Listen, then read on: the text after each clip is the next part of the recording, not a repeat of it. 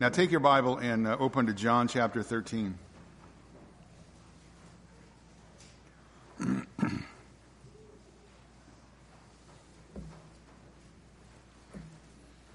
John 13, I'm going to start in verse 18.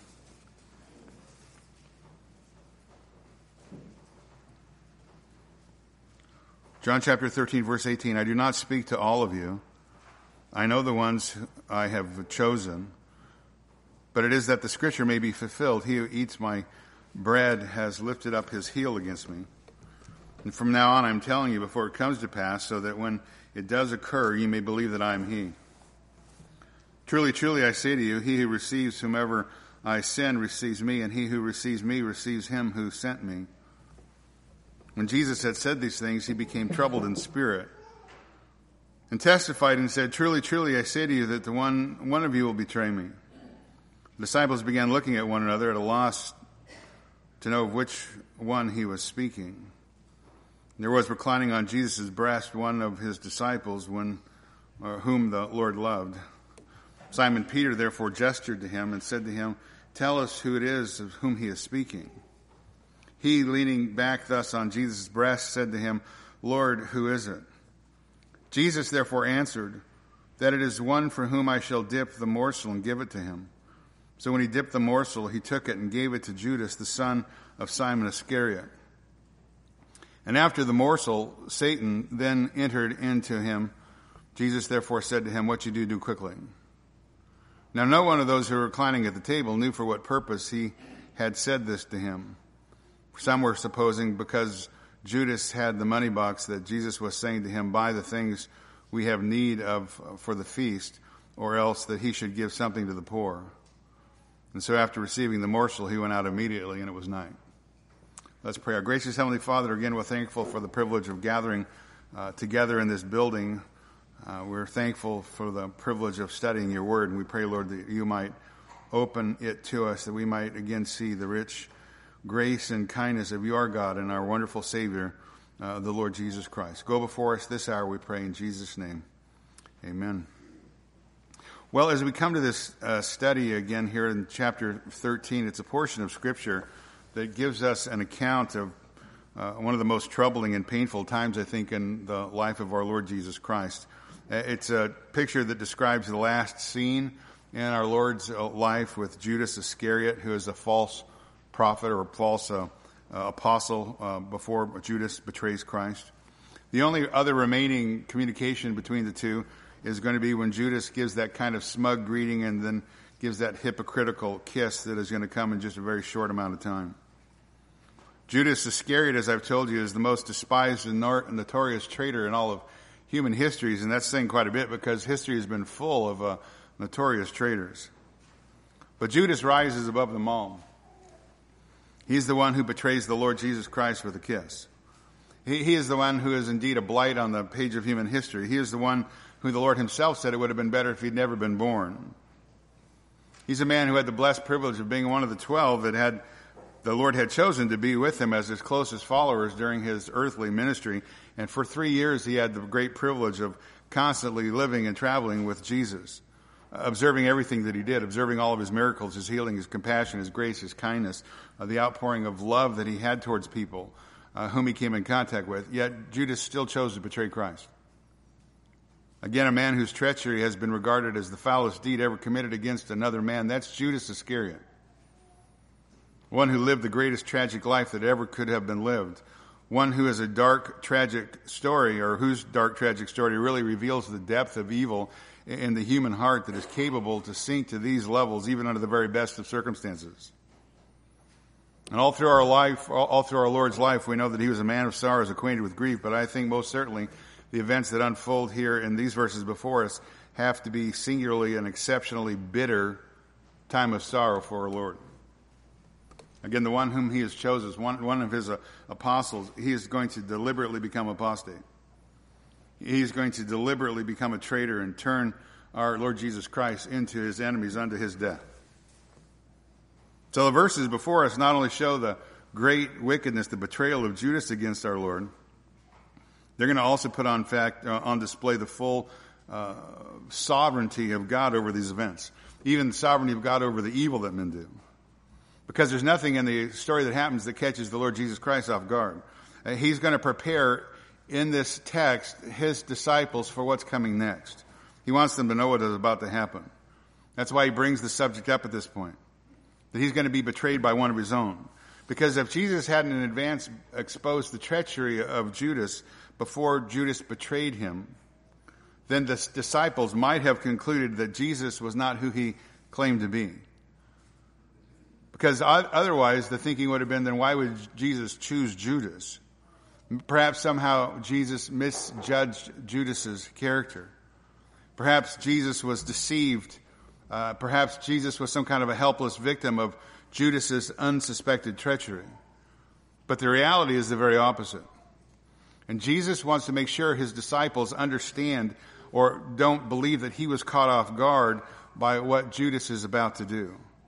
So Jesus is going to expose him. Because Judas's betrayal fits right into the sovereign plan of God, God's sovereign plan, God's eternal redemptive plan and purposes for the cross of the Lord Jesus Christ, for his crucifixion, because God has already predetermined that all of this is going to take place. In fact, Jesus will tell his disciples that Judas's betrayal fulfills Scripture. And that's the reason why he chose him. And it all fits in. This all fits into the eternal plan of God. And one thing I want you to notice as we work our way through the text is I want you to see the compassion of Christ on display, the repeated times, the repeated opportunities that Judas had to repent and not go the direction that he chose to go on his own, in his own wickedness and his collusion with Satan. The Lord Jesus Christ is infinitely merciful, even to Judas, even to the very end. Now, you'll remember the context of the story, right? It's Thursday night, the night before the Lord's crucifixion. The Lord is celebrating the Passover with his disciples. The disciples are in a place known as the upper room. Judas has already made the bargain with Christ's enemies to betray him for 30 pieces of silver. Judas, however, was unaware where the Passover meal was to be held, because you might remember last time I told you the Lord intentionally withheld that information from him. He sent John and Peter in the morning to make all the arrangements, but he didn't disclose the location until the evening when they all arrived together at the place there at the night, because he didn't want Judas to bring back the chief priests and arrest Jesus before the time. So Jesus must take the Passover. He desires to take the Passover, and as we know, he's going to turn the Passover meal, the last Passover celebration, into the first Lord's Supper. So the Lord has made sure that the location is stealth, if you will. Judas doesn't know where it's at. Now, back in top of the chapter, back in verse 1, you'll remember that John tells us of the tremendous love that Christ has for his own. A love that's unbreakable, a love that's infinite, a love that's eternal, a love that will never come to completion. Verse 1 of the chapter. Now, before the feast of the Passover, Jesus, knowing that his hour had come and that he should depart out of this world to the Father, having loved his own who were in the world, he loved them to the end. Tremendous truth. And then immediately, just the next breath, John contrasts Jesus' love for his own with Judas' satanic treachery. Verse 2, during the supper, the devil had already put into the heart of Judas Iscariot, the son of Simon, to betray him. So again, you have love declared and then you have love spurned, right back to back. And then from verses 3 through 17, that demonstration of Christ's love, again in the context of the apostles arguing amongst themselves who is the greatest. None of them was willing to stoop down and wash the feet of their peers, which was culturally appropriate at the time and something that was expected before a meal was taken together. But Jesus, who's the Lord of glory, the creator of the universe, in an example of utter humility, he humbles himself. He humbles himself, he condescends to perform the task that is usually performed by the most lowest of slaves. He serves them because they refused to serve each other, verse 3. Jesus, knowing that the Father had given all things into his hands, and that he had come forth from God and was going back to God, rose from supper and laid aside his garments, and taking a towel, he girded himself about. Then he poured water into the basin and began to wash the disciples' feet and to wipe them with the towel with which he was girded. Again, he is demonstrating his tangible love for them, and again, an example of tangible humility, same kind of humility and love that Christ demands for those who would follow him. So he demonstrates this, gives this lesson to them on humility, and at the same time, he gives another theology lesson to make sure that the disciples have a correct understanding of who he is and why he has come, and the conditions of his first coming, his first advent. He wants to make sure that they have a correct understanding of his messianic mission.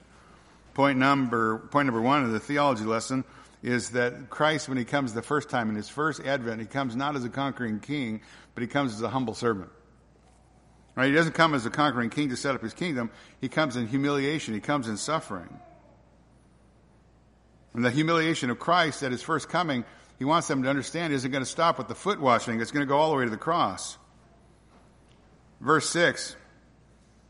So he came to Peter, Simon Peter, and he said to him, Lord, do you wash my feet? And Jesus answered and said to him, what I do you do not realize now, but you shall understand hereafter.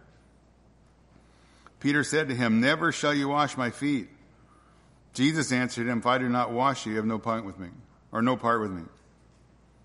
So theology lesson number one, or the theology lesson, the point number one, again, the first time Christ comes, he comes in humiliation. Again, the humiliation of the feet washing is just the beginning. If they won't accept the humiliation of the foot washing, then they're certainly not going to accept the humiliation of the cross, which is coming in just a few hours, which they don't know. What I do, you do not realize now, but you shall understand afterward. The second point in the theology lesson that the Lord gives them during this demonstration of the foot washing is the need for spiritual cleansing. It's the need for washing, the need for regeneration, the need for renewing by the Holy Spirit, to have our hearts sprinkled clean from an evil conscience, cleansed from sin. And the point is that men are only cleansed by the shed blood of Christ. And only those men who are cleansed by the shed blood of Christ have a relationship with him. And that unless Jesus cleanses us from our sin through his shed blood, we have no part in the salvation that he offers. That's why Jesus answers Peter and says, if I do not wash you, you have no part with me. Again, Peter doesn't quite understand, but he will eventually. Verse 9, Simon Peter said to him, Lord, not my feet only, but my hands and my head. Verse 10, Jesus said to him, he who has bathed needs only to wash his feet, but is completely clean, and you are clean. So again, the point being that those who come by faith to Christ have received a once-for-all cleansing of their sin through his shed blood that will occur just in a few hours upon Calvary's cross. It doesn't need to be repeated. They don't need to get saved again, because all who place their faith in Christ are saved already through the shed blood of Christ. So he tells Peter, you're clean. And when he says that, in essence, he's saying you're forgiven, you're saved. You now share in the redemption which my shed blood merits for you. He who hath bathed needs only to wash his feet, but is completely clean, and you are clean. Then verse 10 goes on and says, but not all of you. Not all of you. Verse 11 gives the explanation, for he knew the one who was betraying him. For this reason, he said, not all of you are clean. So again, Christ says that because he wants to make sure that everybody understands he's not a victim. Nothing catches him off guard. Nothing catches him by surprise. Because he's God incarnate, he knows all things. He knows exactly who's going to betray him. Verse 12. And so when he had washed their feet and taken his garments and reclined at the table again, he said to them, do you know what I have done for you? You call me teacher and Lord, and you are right, for so I am. If I then, the Lord and the teacher, washed your feet, you also ought to wash one another's feet. For I gave you an example that you should do as I did to you. Truly, truly, I say to you, a slave is not greater than his master, neither is one who is sent greater than the one who sent him. If you know these things, you're blessed if you do them. That's the call by Christ. The Master, the Lord of the universe, the Lord of glory, the Creator, God incarnate. Again, follow my example. Follow example of my love. Follow my example of humility towards each other. And the point being there, if he out of love, who he is as the Creator of the universe, if he out of love is willing to humble himself and serve others, it would be most reasonable that for his followers that they would do likewise. If the Lord of glory would humble himself to serve others, it's most reasonable that his followers would humble themselves in Christ-like service and love towards each other. The battle in the church should never be for the greatest position. The battle in the church should always be for the lowliest position. The battle should be, how can I serve you best? How can I serve you better out of Christ-like love? Now the text for this morning, verse 18. The Lord says, I do not speak of all of you. I know the ones I have chosen, but it is that the scripture may be fulfilled. He who eats my bread and has lifted up his heel against me. From now on I am telling you before it comes to pass, so that when it does occur, you may believe that I am he. So at this point, the Lord is going to expose the betrayer, Judas, which is going to begin the first step actively to set into motion the Lord's own death. And Judas is going to be dead before dawn. He's going to murder himself in the middle of the night. He's going to go out and hang himself. He'll be dead before Jesus even goes to trial with Pilate. John MacArthur says this. He says, Judas never saw another day. Jesus and Judas are extreme opposites. The perfectly holy one and the utterly wretched one. The king of heaven and the hell-bound reprobate. The sinless Son of God and the singular sinning son of Simon. The great lover of sinners and the sinner who hated the Lord. Judas is the greatest example of lost opportunity that ever existed. He had, like the rest, left all to follow Jesus into the kingdom. His motivations were all wrong. He was motivated, as it turns out, to be by greed and avarice and ambition and material things and money. He developed into the most competent and clever, artful hypocrite. Under the daily influence of the Lord Jesus, he became the opposite of the other 11. They became saints. He became a son of hell, a conniving tool of Satan. That's a pretty astute observation, right? Under the daily influence of the Lord Jesus Christ, he became the very opposite of all the other 11. Instead of becoming a saint, he becomes a conniving tool of the devil. Now I'm going to borrow, as we work our way through the text, I'm going to borrow an outline to put over top because it will help you take notes, what people keep telling me. So I'm trying to work hard at this. But here we go. The first heading, the treason anticipated. The treason anticipated. If you want to write that down, that's great. If not, that's fine with me too. Verse 18. Again, the Lord says, I don't speak to all of you. I know the one whom I've chosen, that the scripture may be fulfilled. He who eats bread, my bread, has lifted up his heel against me. Again, when the Lord is betrayed and arrested early on Friday, he wants to make sure, again, the disciples know that he's no victim. He is not at all surprised by Judas's treachery. I do not speak of all of you. And again, in the context of those being blessed in verse 17, in the context of verse 10, when he says you're clean, I do not speak to all of you. I know the ones whom I've chosen. And it's actually in the middle voice, so it's the ones I have chosen for myself is really more technically the way it should be written. Jesus knows them. He knows them now. He knew them at the very beginning when he initially chose them. He knew who they were. He knew what kind of men they were. He knew what was true of all of them, even what was true with respect to Judas. When he says, I know the ones who I have chosen, or the ones I have chosen, he's not speaking about election. He's just speaking very clearly about the ones I've chosen to be my apostles, my disciples, as it says in Luke chapter 6, verse 13 through 16. He knew exactly what he was doing when he chose these men to be his followers, even the one who betrayed him. Because back in John chapter 6, verse 70, the Lord said, did I myself not choose you, the 12, and yet one of you is a devil, diabolos, one who's prone to slander, one who accuses falsely. I know the ones I've chosen. Again, I've not made a mistake. But it is that the scripture may be fulfilled.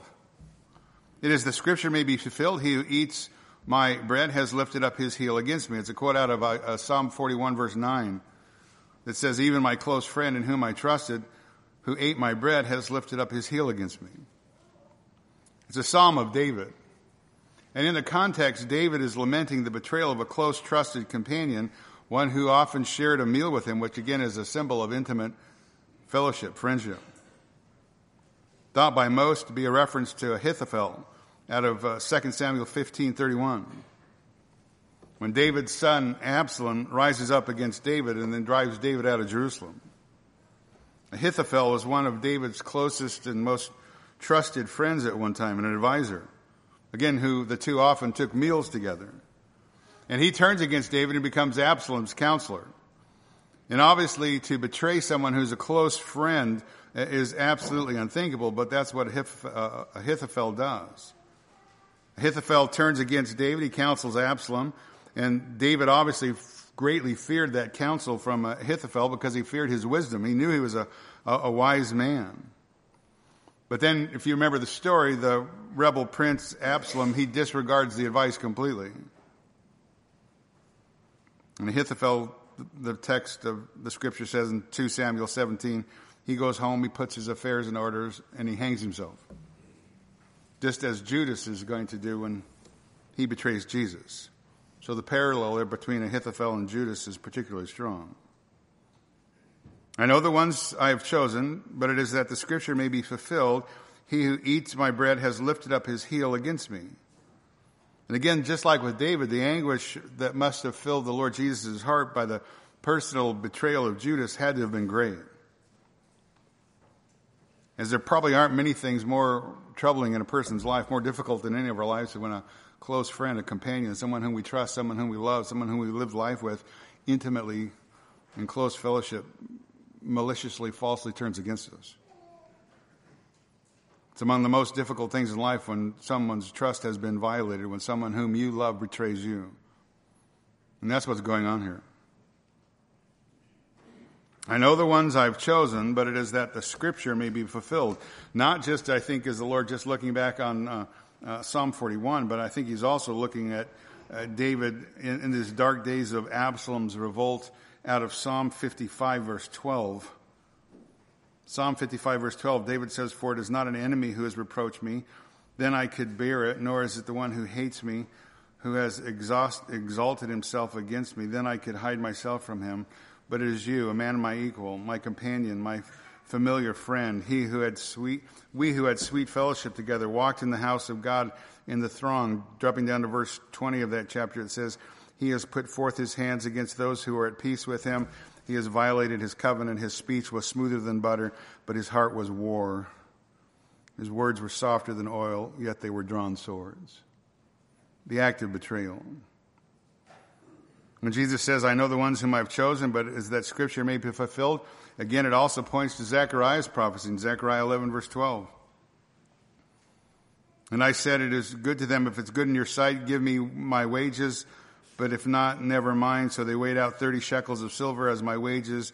Then the Lord said to me, "Throw it to the potter, that the magnificent price at which I was valued by them." So I took the 30 shekels of silver, threw them to the potter in the house of the Lord. And again, that's exactly what happens with Judas when he betrays the Lord for 30 pieces of silver. He's under intense pressure of the guilt of his crime against the Lord. He takes those 30 pieces of silver he got from the Jewish religious leader and goes and throws them down on the temple floor. And the scripture says that he goes out and hangs himself. The Jews take that money, that blood money, and they go out and purchase a potter's field, again, fulfilling perfectly the details of Zechariah's prophecy. "I do not speak of all of you.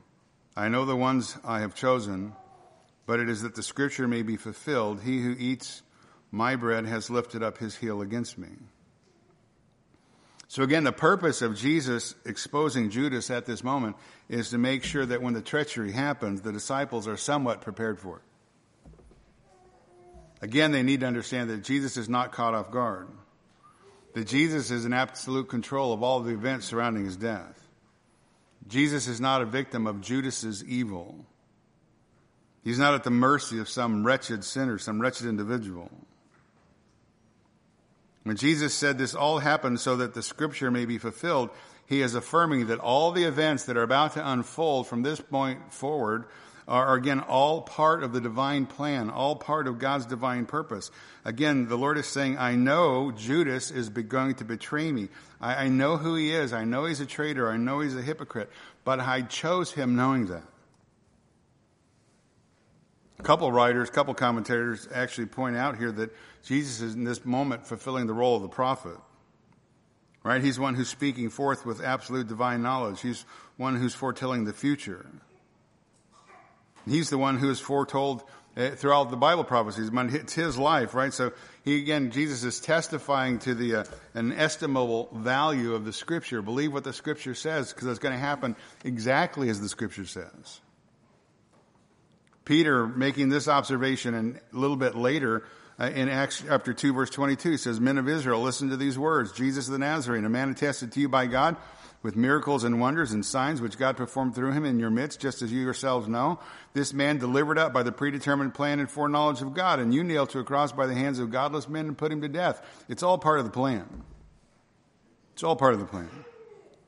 It's all part of the predetermined redemptive plan, the foreknowledge of God, that Jesus is going to leave glory, he's going to come to earth, he's going to incarnate, he's going to put on our flesh, he's going to suffer and die. It's part of the plan. He's not a victim of circumstances. But he comes out of God's love for a lost, sinful world, and Christ comes out of his love for lost, sinful men, and again, he comes in obedience to the eternal decree of God to provide salvation for men. So again, all these events fulfill Scripture. Jesus, again, the suffering servant. Out of Isaiah 53, the one who is despised, forsaken of men, a man of sorrows, acquainted with grief. The one who our griefs himself bore, and our sorrows he carried. The one stricken, smitten of God, afflicted, pierced through for our transgressions, crushed for our iniquities. Jesus is no victim of a fool's treachery. He's no victim of the betrayer. Because Judas's betrayal of the Lord Jesus Christ was written down on the pages of Scripture ages before it came to pass. And God makes no man a sinner. It's absolutely inconsistent with the character and the nature of God. James 1 verse 3 says, God cannot be tempted with evil, and he tempts no one. Judas betrays Christ of his own volition, his own choice. The role that Judas plays in the death of Christ was not forced upon him. It wasn't against his will. It was Judas's own evil that was the seedbed in which the deed of betraying Christ was hatched. Judas does what he does willingly, freely, by his own wicked choice.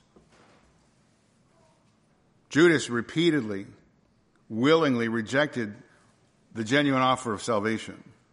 He willingly rejected Christ and Christ's mercy, Christ's love. Judas had every opportunity there was to turn away from sin, yet he willingly rejected that, and he fulfilled the evil of his own heart. I mean, just think about the warnings that he had to have listened to about the judgment of sin, the judgment on his own sin.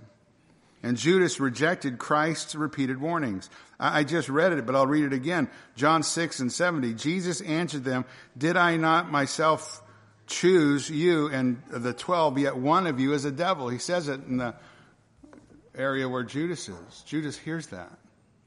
It's a warning. Matthew 26, verse 24. The Son of Man is to go just as it is written of him. And woe to that man by whom the Son of Man is betrayed. It would have been good for that man if he'd not been born. Again, it's another gracious warning. And just in the near context here, it was Jesus when he said that not all the disciples were spiritually clean, back up in verse 10.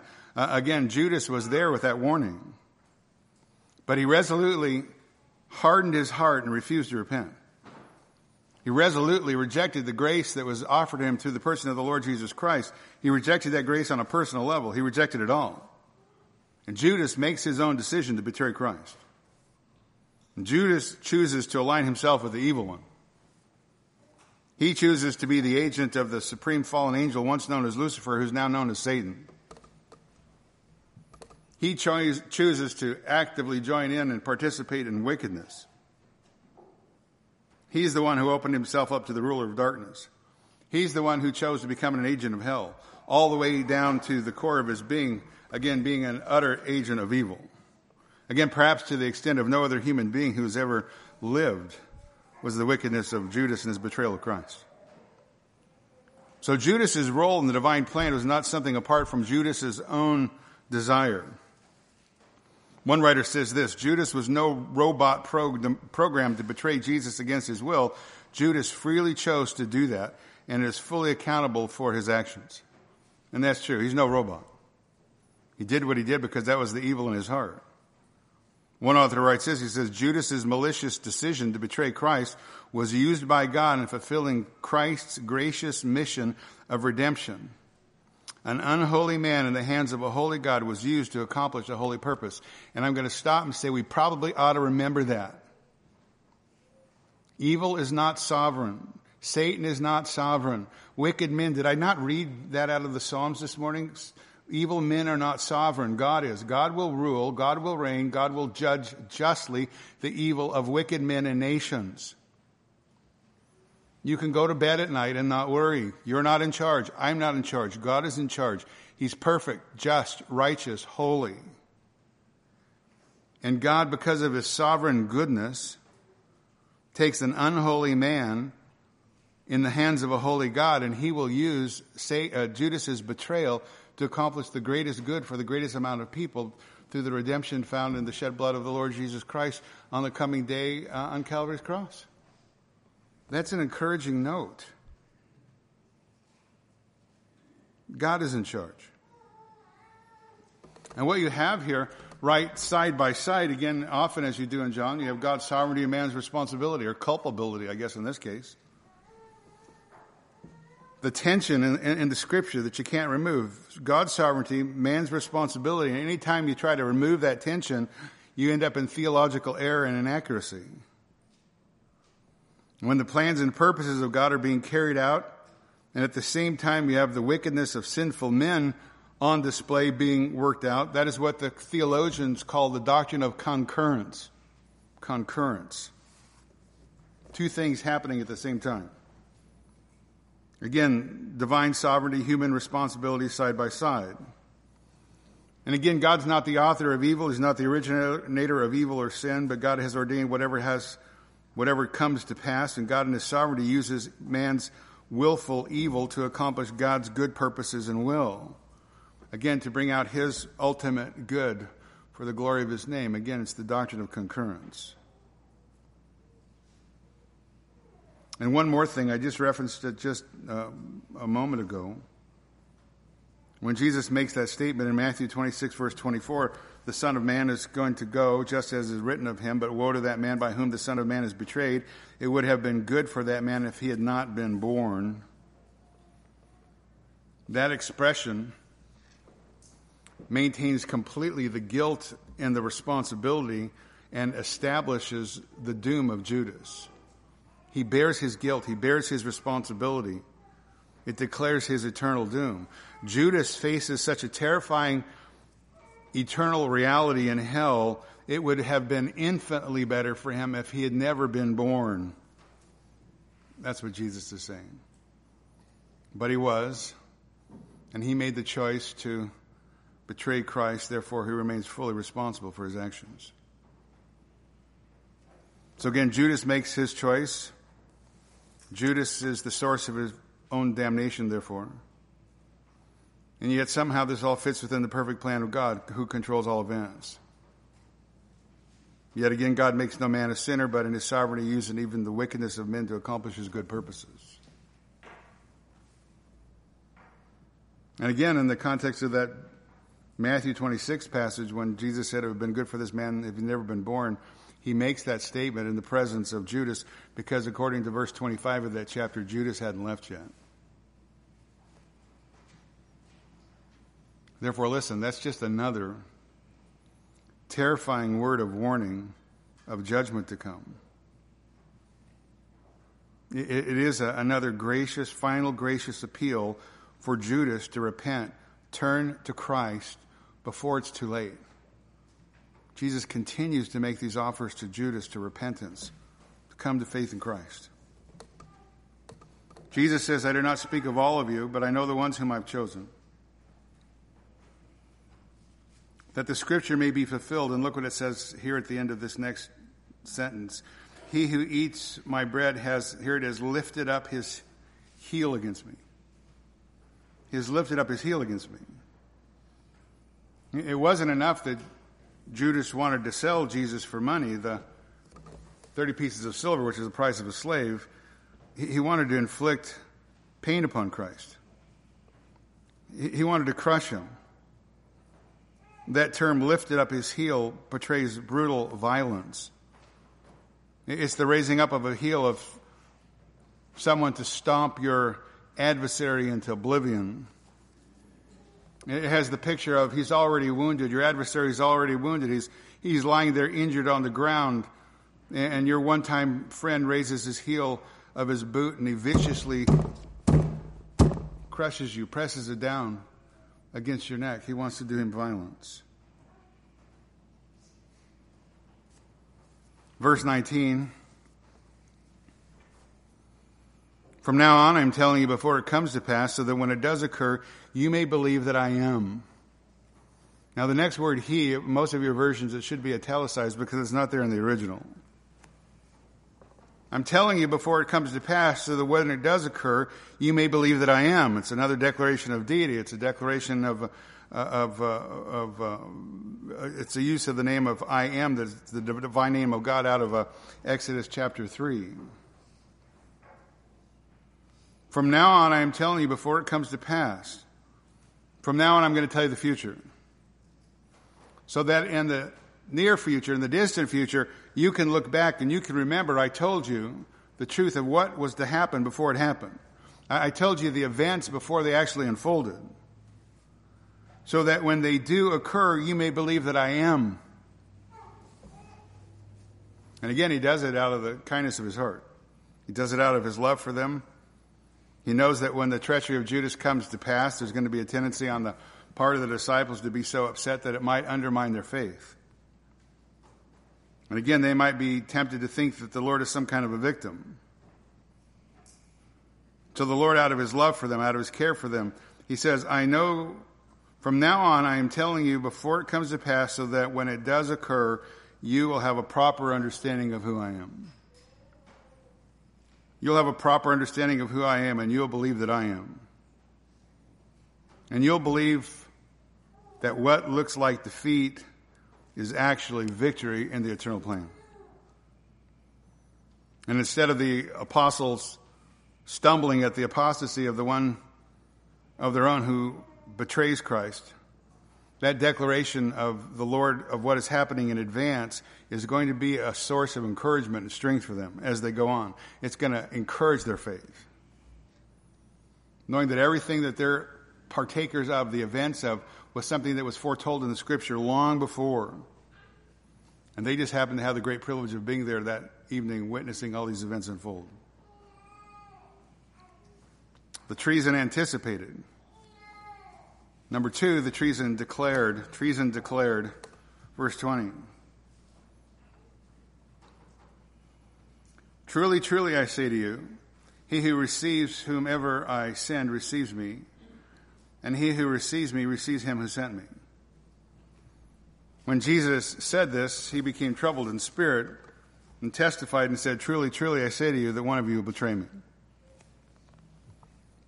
Now, at first look, verse 20 might seem a bit out of context, that maybe it doesn't have a connection with what has just been said. But the truth is, it fits in here quite well. Because what the Lord wants his disciples to understand in the midst of the failure of one of their own in the inner circle, this unbelievable act of betrayal that's going to eventually, in the morrow, lead to the death of the Lord, he wants them to know that their ministry and their mission is not over. He wants them to know that no matter what happens, the task that Christ has given them still stands.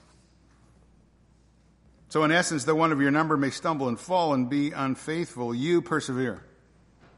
You persevere. You don't fear. You remember the dignity of your office. You remember the charge that I have given you to go and preach the gospel. So this verse 20 is there because he wants them to know that they are still to represent him. They are his ambassadors of grace. They are still apostles. They are the sent ones. They have the full authority of the person who has sent him. So verse 20 is really the Lord turning their attention away from the betrayal and the betrayer back to him and back to the fact that they have a mission that they've been sent to do, and that is to preach. Truly, truly, I say to you, he who receives whomever I send, in the context, I think to preach the gospel receives me. And again, you're my representatives, right? Nothing's changed. He who receives me receives him who sent me. And of course, that would be God the Father. So in essence, again, it's persevere, press on. Don't be ashamed of your calling, however unworthy some of those in your midst might act, no matter what happens. It doesn't alter your call or lower your commission, just like in our context, right? There's hypocrites everywhere in the church. It doesn't change what we do in the church. There's all kinds of false professors, false prophets, false teachers. It doesn't change the true commission, the true message. So again, the Lord knows what's coming. Christ is going to be crucified. Judas is going to betray him. And from the disciples' perspective, the whole thing could be seemingly coming apart, crashing down. The Lord's trying to encourage them. Keep the faith.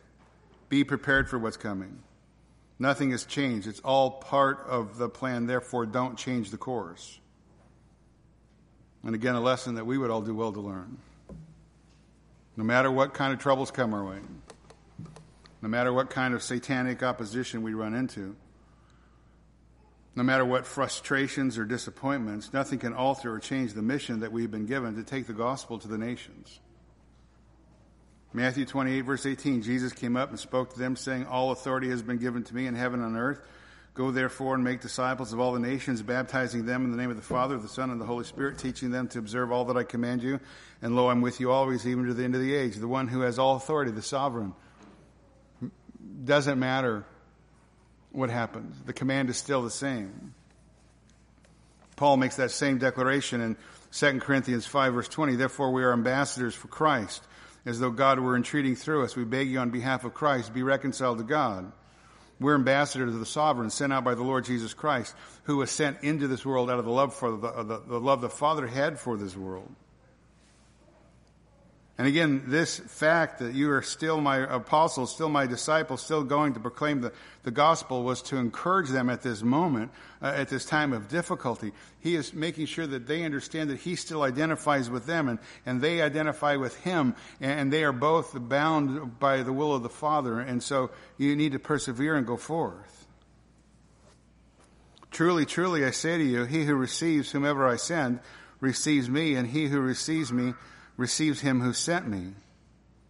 Verse 21, when Jesus had said this, or after saying these things, he became troubled in spirit and testified and said, truly, truly, I say to you that one of you will betray me.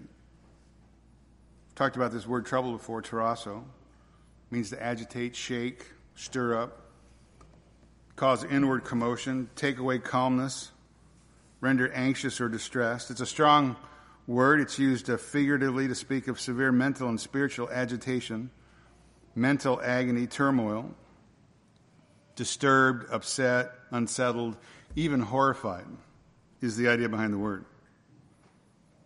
It was a word that was used to describe the terror of the disciples when they saw the Lord walking on water in Matthew 14:26. It's the word that was used to describe the fear that Zechariah experienced when the angel Gabriel came to him and appeared to him in the temple, Luke 1, verse 12. Same word for the fear the disciples had when they saw Jesus appear to them after the resurrection, Luke 24, verse 38. And it's the same word, troubled, that was used to describe the deep anguish of Jesus' soul when Lazarus was dead in his tomb in John 11, verse 33. Jesus became troubled in spirit. One writer says this, Jesus was troubled because of the unrequited love of Judas. He was troubled because of the ingratitude of Judas's heart. He was troubled because he had deep hatred of sin and was sitting right next to him, sin incarnate. He was troubled with a shrinking from contact with the one about to betray him. He was troubled because he knew of this one's eternal destiny in hell. He was troubled because he could see with his omnipotent eye Satan moving around Judas.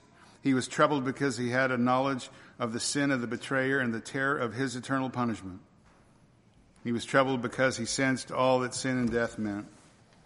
He was troubled because he had an inner awareness that Judas was a classic illustration of the wretchedness of sin, sin which he would have to bear in his own body on the next day, sin for which he would be made responsible, and sin for which he would die. Jesus became troubled in spirit. Jesus became troubled in spirit, and then it says he testified. He bore witness. It's an important word because it's only used about 3 times in the other Gospels, Matthew, Mark, and Luke. John uses it 33 times. The word means to make a public declaration, an open declaration, a great announcement. Jesus became troubled in his spirit and testified, saying, truly, truly, I say to you that one of you will betray me. One of you who is sitting with me right now at this table. One of you whom I have loved with a perfect eternal love. One of you whose feet I have just washed. One of you who's been given the high calling to be my representative and my ambassador. One of you has had the privilege of walking with me and knowing me intimately over the last 3 years, being my constant compassion. One of you will betray me. And the word betray, paradidomai, just means to give into the hands of another, to deliver up one into the custody, to be judged, condemned, scourged, tormented, put to death. One of you will betray me. One of you will turn me over to the hands of my enemy.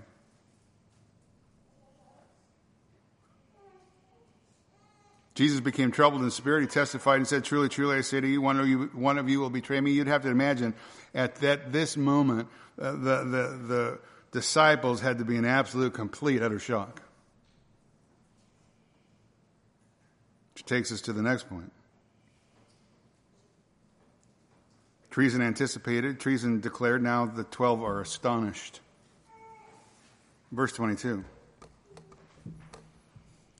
The disciples began looking at one another, at a loss to know of which one he was speaking.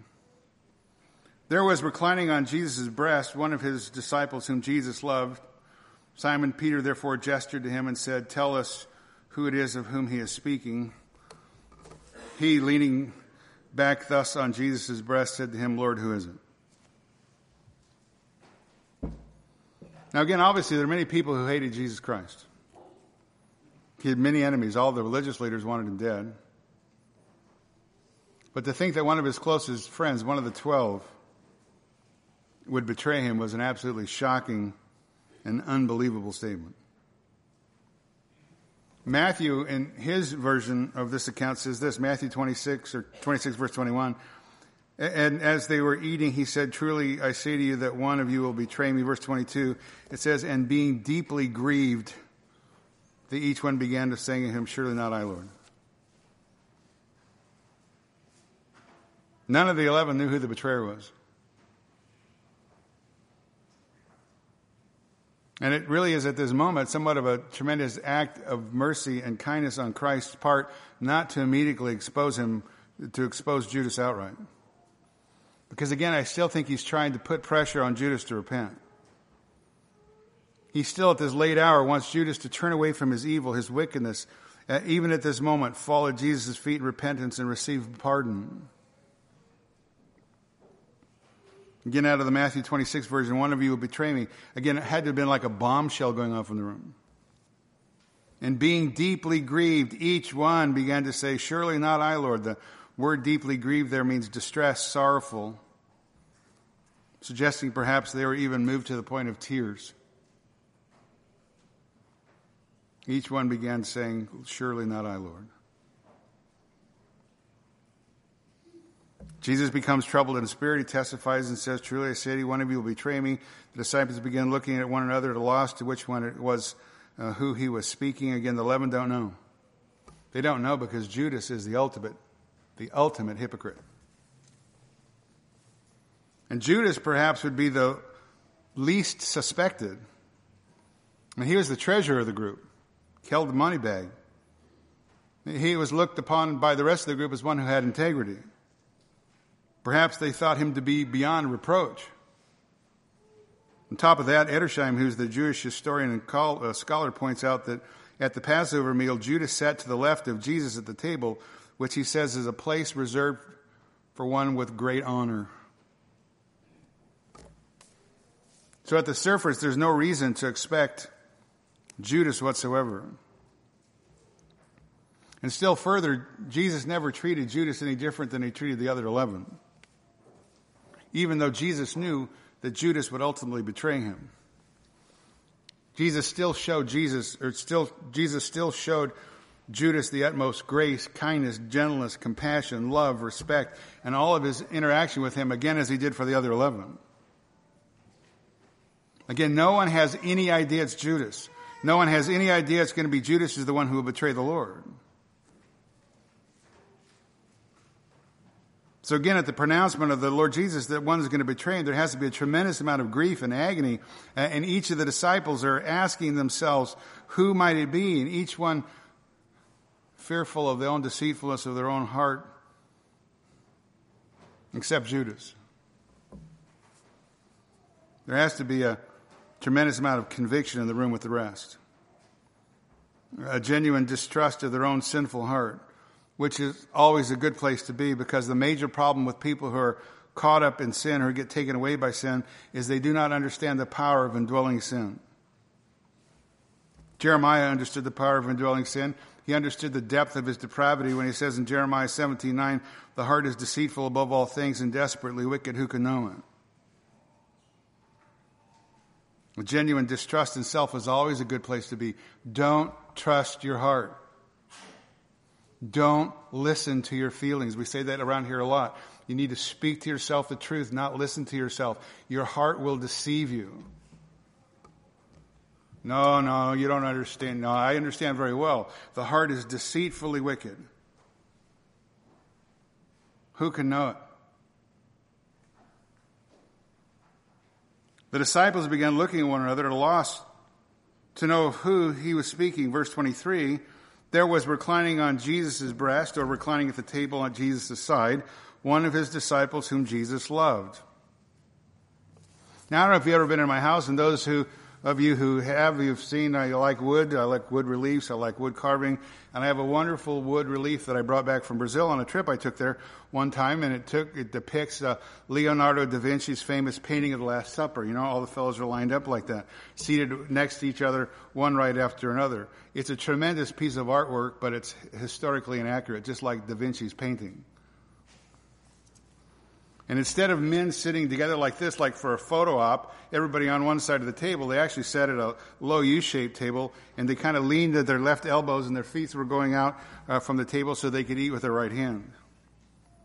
Jesus would have been at the bottom of the U, or the top, however you want to look at it, and John would have been to his right. Therefore, it would have been easy for him to lean over and back on Jesus' chest and whisper into his ear, Lord, who is it? As he does in verse 25.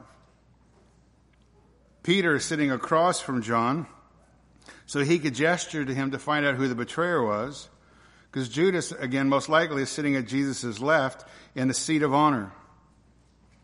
Again, it's the one last gesture of love of Jesus towards Judas the betrayer. And after Jesus announced that one of the 12 would betray him, Judas asks, back in the Matthew 26 version, it says, surely not I, Rabbi. And it's interesting because all the other fellows say, surely not I, Lord.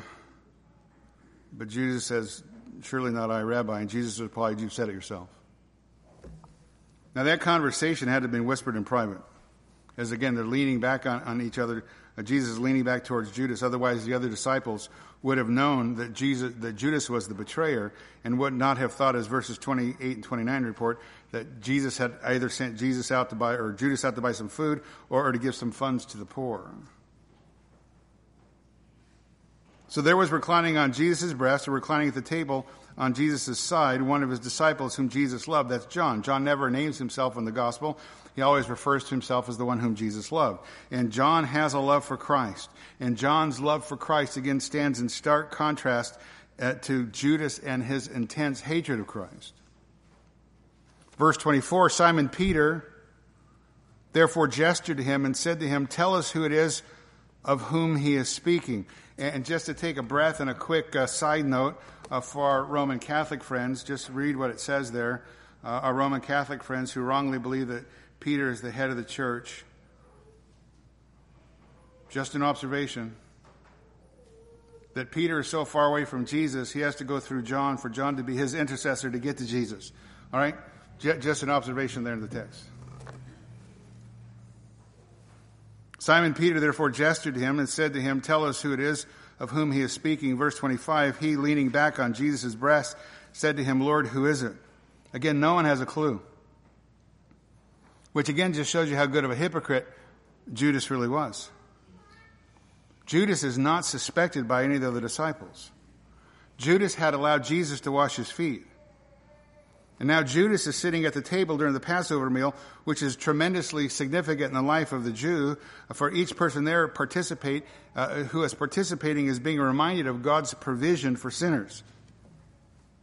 That not only God passed over the homes of those covered in obedience with blood, the shed blood of the lamb, sparing the life of the firstborn during Israel's stay in captivity in Egypt. But somewhere in that picture of the lamb sacrificed was a promise that God would one day send the ultimate Passover lamb who would come and once for all take care of sin.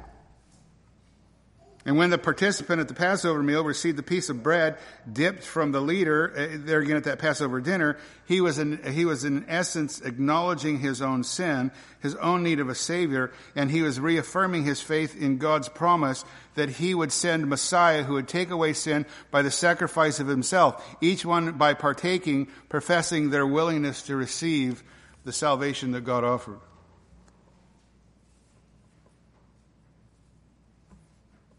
Treason anticipated. Treason declared. The 12 are astonished. Now lastly, the traitor is going to be addressed.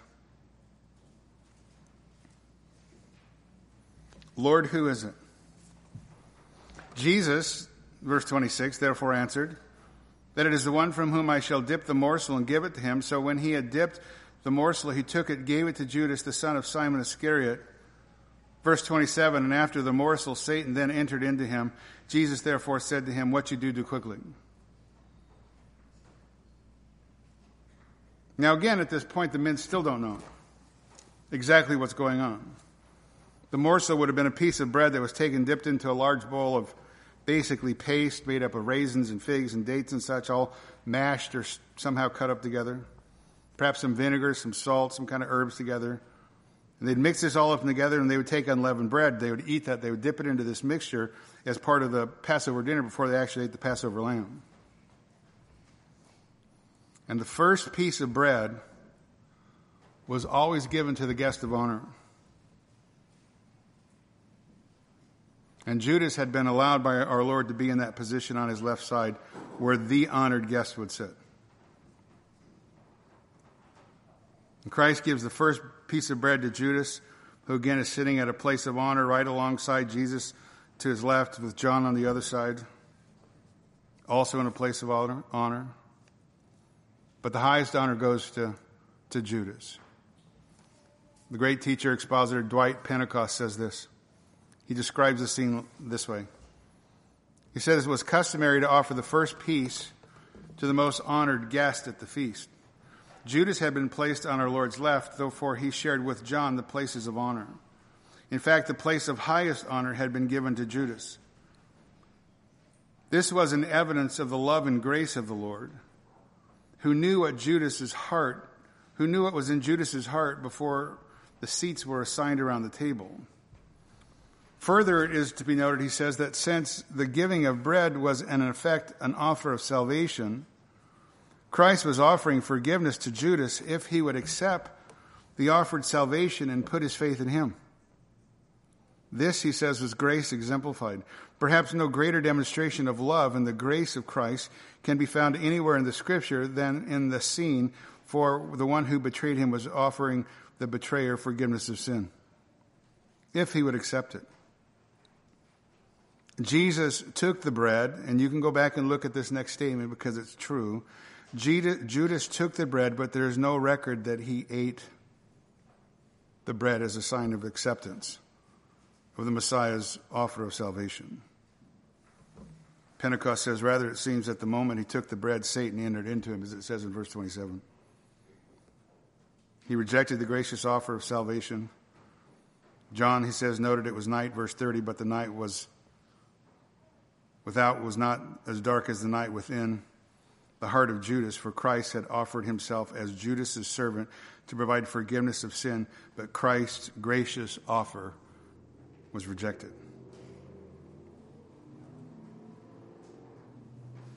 Truly, truly, I say to you, one of you will betray me.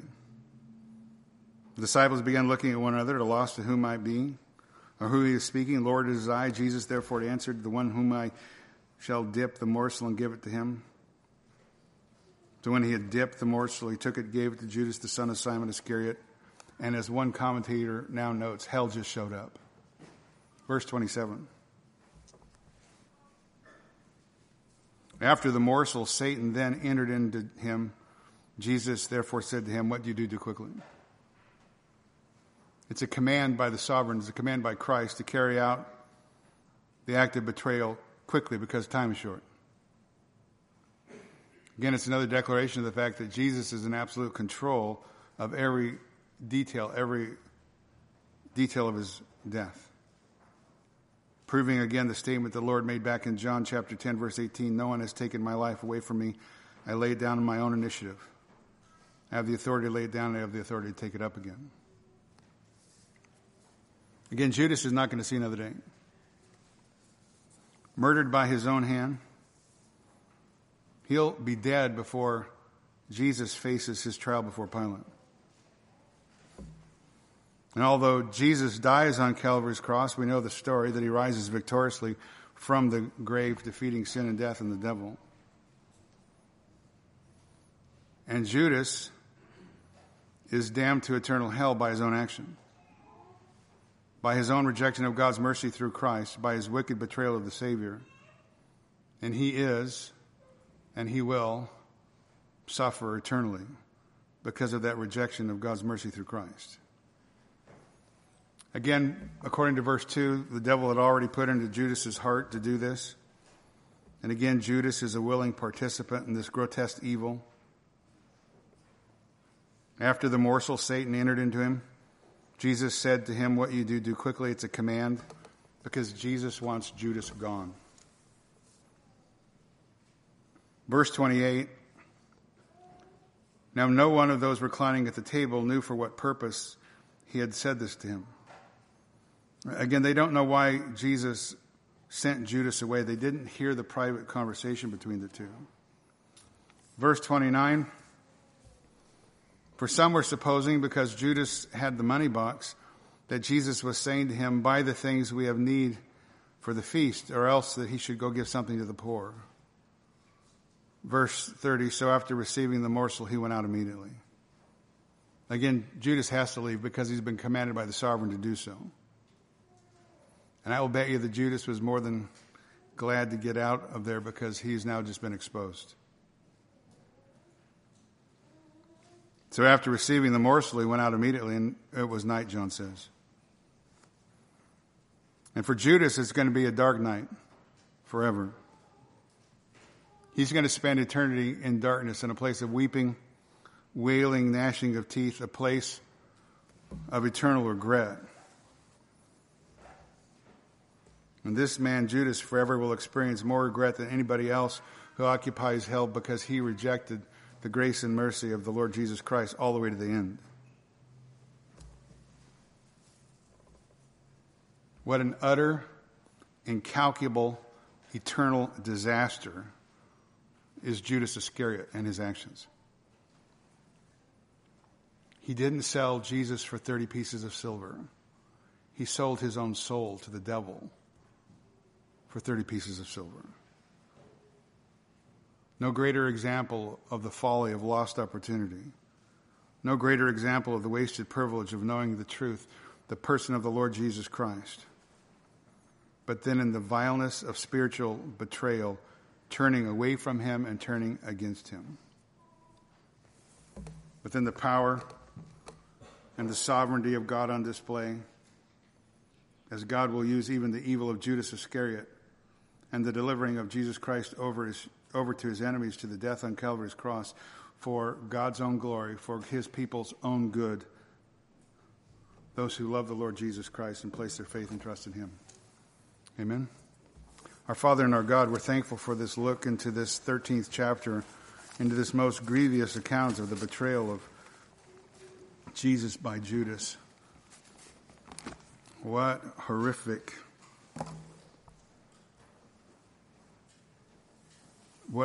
mistake this man made. But we're thankful that we have your word that exposes truth, exposes hearts. We're thankful that the deception of Judas is not the end of the story. It's the triumph of Christ, and you are God who in your sovereignty uses evil and overcomes evil with the victory of good and eternal life for those who repent and place their faith in Christ. We therefore exalt you, our God, and thankful for your mercy, for your predetermined plan to send Christ, and for Christ's willingness to come out of the tremendous love that you both have for us as sinful, wicked men.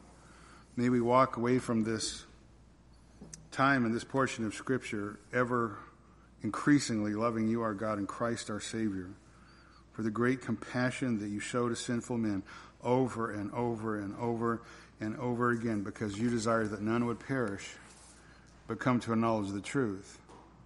And the only way to come to a knowledge of the truth is to be exposed to that truth, and that's indeed what you have allowed us to do this hour, sitting under your word. We love you and we bless you in Christ's name. Amen.